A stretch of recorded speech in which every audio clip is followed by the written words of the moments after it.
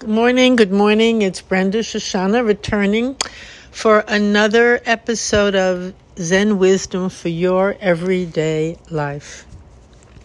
This really, I think I've said this before, a lot of Zen practice and as well as life is repetition.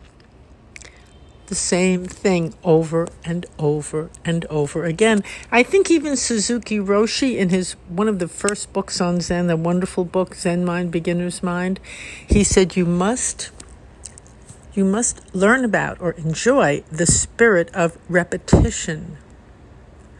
And that's a fascinating thing because usually we want change, we want excitement, we want something different, something new. We don't want to do the same thing again and again and again, and yet. Actual sitting practice, which it's so wonderful because it is pared down, very simple, and it is so deeply the spirit of repetition, doing the very same actions again and again, just like in life we do the same thing again and again. But we don't want to pay attention to it. It's boring. We want some kind of a change. We want to get away from this repetition. So what do? When we come in? We take off our shoes. Come into the Zendo, take off our shoes. Every time we come in, we do the same thing. We put them carefully and very neatly and mindfully on the shoe rack. Pay attention to our shoes. We take care of our shoes. We take care of everything in the world that appears to us in our practice. It's really the practice of paying a great deal of attention and mindfulness to whatever is here in front of our eyes. And often it's just the same old thing, but it's not old. The same person, the same breath. It's, of course, never the same, but we think everything is the same, boring, old. But our Zen practice teaches us otherwise. So then we put our palms together. We walk into the Zendo, to the edge of the Zendo. We bow. We stop. We bow, as if to say thank you. Or I'm here, you're here. To take note of where we are and how we are.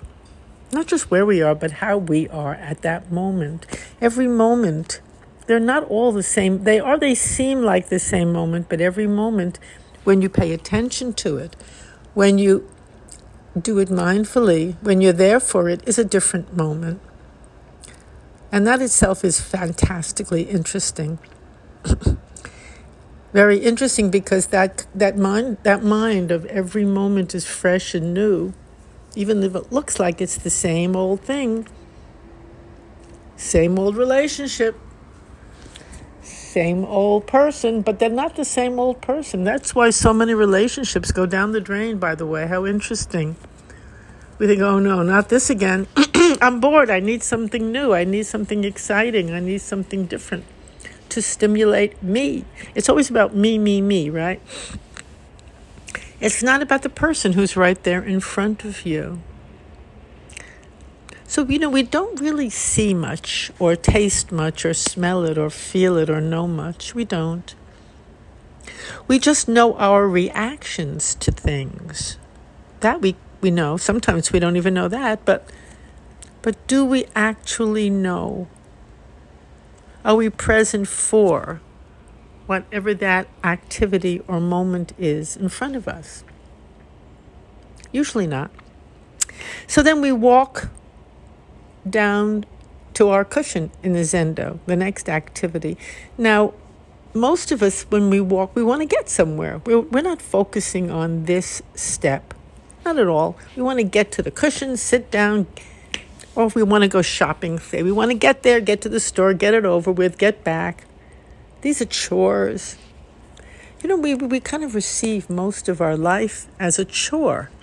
Get it over with, get it done as quickly as possible, as efficiently as possible, with as little trouble as possible, right? That's our mindset usually. Get it over with so then I can have time to do what I really like, what I really want. What an illusion that is. By taking that attitude, we are missing we are missing the very flavor of our life, the taste of our life. We're actually missing our life itself. We're racing through it to get to the next beat, the next scene, the next moment. We're tossing this step off as unimportant. That doesn't mean that much. It's just a utilitarian step to get where I'm going. Now, Zen practice is about reversing that frame of mind. Nothing is something to be used to get where you're going. Nothing at all. Every moment is precious and real and alive. And every moment, by the way, has the possibility for awakening you, enlivening you, opening your heart suddenly. I've had it happen. Others have had it happen. Many have had it happen. You never know where and when you'll become really present and available and, have a moment of, really, or oh my. You might even have an unforgettable moment, right in the midst of what looks absolutely ordinary, boring, routine. I can't help think of one morning. It was at a sesshin, which is an extended period of practice, either for the whole day, the whole weekend, the whole week, whatever. And often we used to start anyway at 5, 6 in the morning and go till 9 at night. But it was sittings and walking and sitting and walking, and then a period of rest, a period to eat. We're served delicious meals on the cushion during these sessions. Just very simple meals, but so delicious. And it was at breakfast time. I remember we'd already been sitting for a couple of hours, 2.5 hours or so. And we're sitting on the cushion getting ready to receive the meal. The meal servers bring the meal. And again, that's something done with great attention, mindfulness. You hold the bowl out. They slowly pour the food in. It's very beautiful. You receive the food. And then you don't eat it until everybody's received their food. And then we all would eat it together. At the same moment, a little bell would ring out, and then we would begin to eat our food. I'm just describing these details to show you the attention and the mindfulness and the care that goes into every bite and every action. And so one morning, I put my spoon it was a bowl of oatmeal. I've eaten oatmeal for hundreds of times. I like oatmeal. I've eaten it many, many times, and also many times during session. But that particular moment, which looked like an ordinary moment of receiving my oatmeal, suddenly I really tasted the oatmeal for the very first time. And I began to cry. I was shocked. I was shocked at how delicious it was.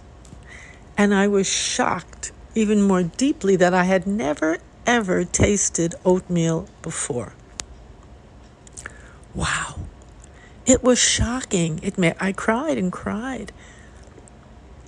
I was so moved by the beauty of it and so saddened at the same time by the fact of all the meals I'd received and tasted and eaten. I'd never really tasted them before. And we can say, all of the life I've lived, how much of it have I really tasted? How much have I just glommed down because I was hungry? It might sound silly or trivial, but it's really not. Because we say, what's the meaning of our life? What am I doing here? I've got to find my purpose. We get all engaged in those very abstract and complicated ideas, and we don't taste the very moment in front of us. We don't receive it. We don't know how. And that contradiction itself is so troubling, really.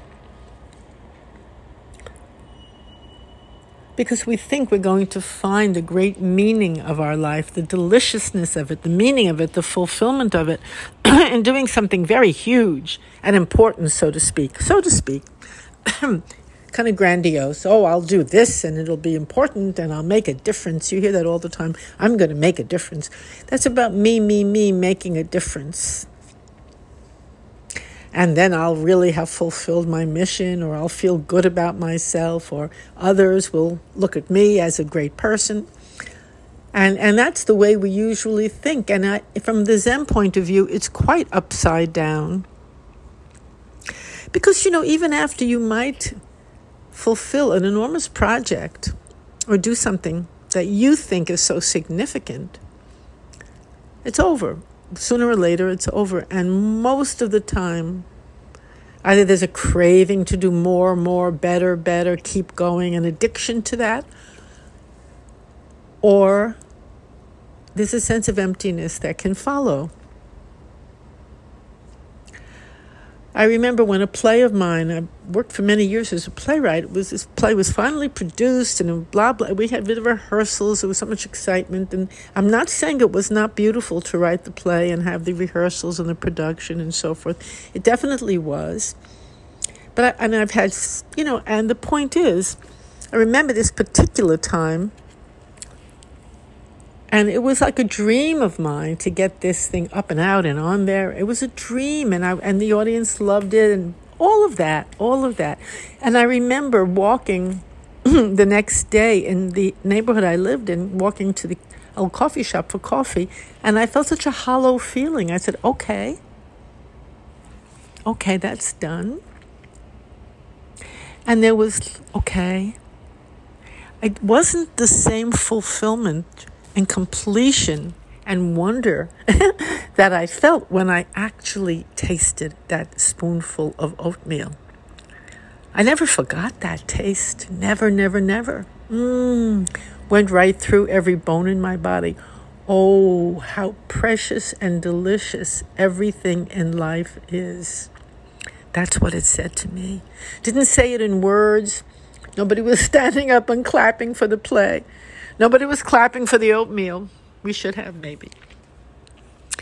For the people in the kitchen who silently cooked it. Or for the wonderful zazen that preceded it, that allowed one to really taste it. They just looked like extremely ordinary moments. Repetition, same old. The cook always cooked. The students always received the food. It was the same old, so-called, but it wasn't. What made it not the same old was me. My state of receptivity at that moment to what was just a very simple and ordinary, so-called ordinary moment. Of course, the point is there are no ordinary moments. Each ordinary moment is a portal. It's a door. It beckons you into something very beautiful. And the reason we kind of focus on simplicity in the Zendo and so-called ordinary moments is to take down not our expectations, but we attribute so much. Oh, a play is getting produced. Whoa, I'm so important. I'm such a good playwright. And all of that added stuff. And we don't really see, that's what we do with not just a play, but whatever these projects are that we contrive. We do them. I'm not saying they're not valuable and lovely, but we put so much on them. And we think this is where the importance of life is and the meaning of life is. And they're just simple things don't count. We have to use all my simple moments to get there, to have that achievement and that accomplishment. And the point is you could also have that sense of fulfillment by doing a play or any other accomplishment. It's not the moment itself, it's you. It's your openness to it. It's your attentiveness to it. And it's also you disappearing in that moment. So what's most important then, what takes over your world is the taste of the oatmeal. It's not about you. It's not about you at all. You kind of disappear into the delicious taste of the moment. And when that happens,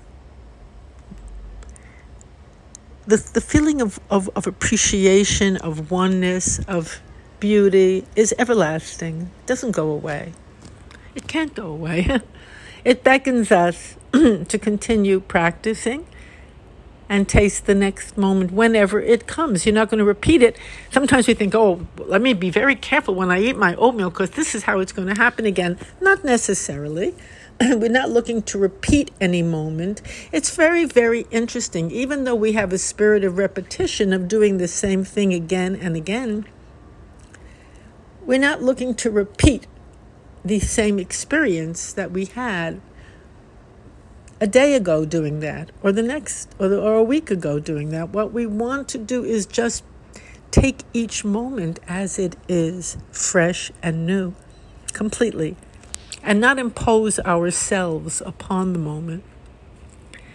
When we don't impose ourselves and our needs and our expectations and how great we are for doing it and what a difference we're making and all that, when we let that all go and we don't impose that upon the moment, then every moment is such a precious moment and is wonderful to experience. So this is just a beginning of actually really exploring all of our very ordinary moments, so-called ordinary moments. But the moments that we repeat. Again, we wake up in the morning, we go to the bathroom, we wash up, we brush our teeth, make the coffee, all those things. And we think, oh, here I am again, another day. And sometimes we just sort of slug through it. But if we take our Zen practice with us, we become very awake and attentive. Attentive is the word. To what's happening right now. Right here, right now. And become willing for it to be here and willing for it to be what it is. The more you do that, the more you see what my teacher said one day during Kenyan, during walking. He said, all of a sudden we were all doing Kenyan walking in the Zendo, and he said in a very deep voice, this step will not come again. How beautiful. He was trying to point us, wake up, pay attention. It's not just another step. This step, he didn't say all those other things, he just said, this step will not come again. This, you could say, this day will not come again. So thank you for listening very much. Every day Zen, every day, same day, over and over, but every moment different, new, really new. So you have to be new to allow it. Meaning the spirit of repetition. Enter it and see. Thank you again for listening. The URL for the podcast is zenwisdomtoday.com. And if you want to communicate with me, a question, a comment, anything at all, you can reach me at topspeaker@yahoo.com. Thanks again, and have a beautiful day. Bye.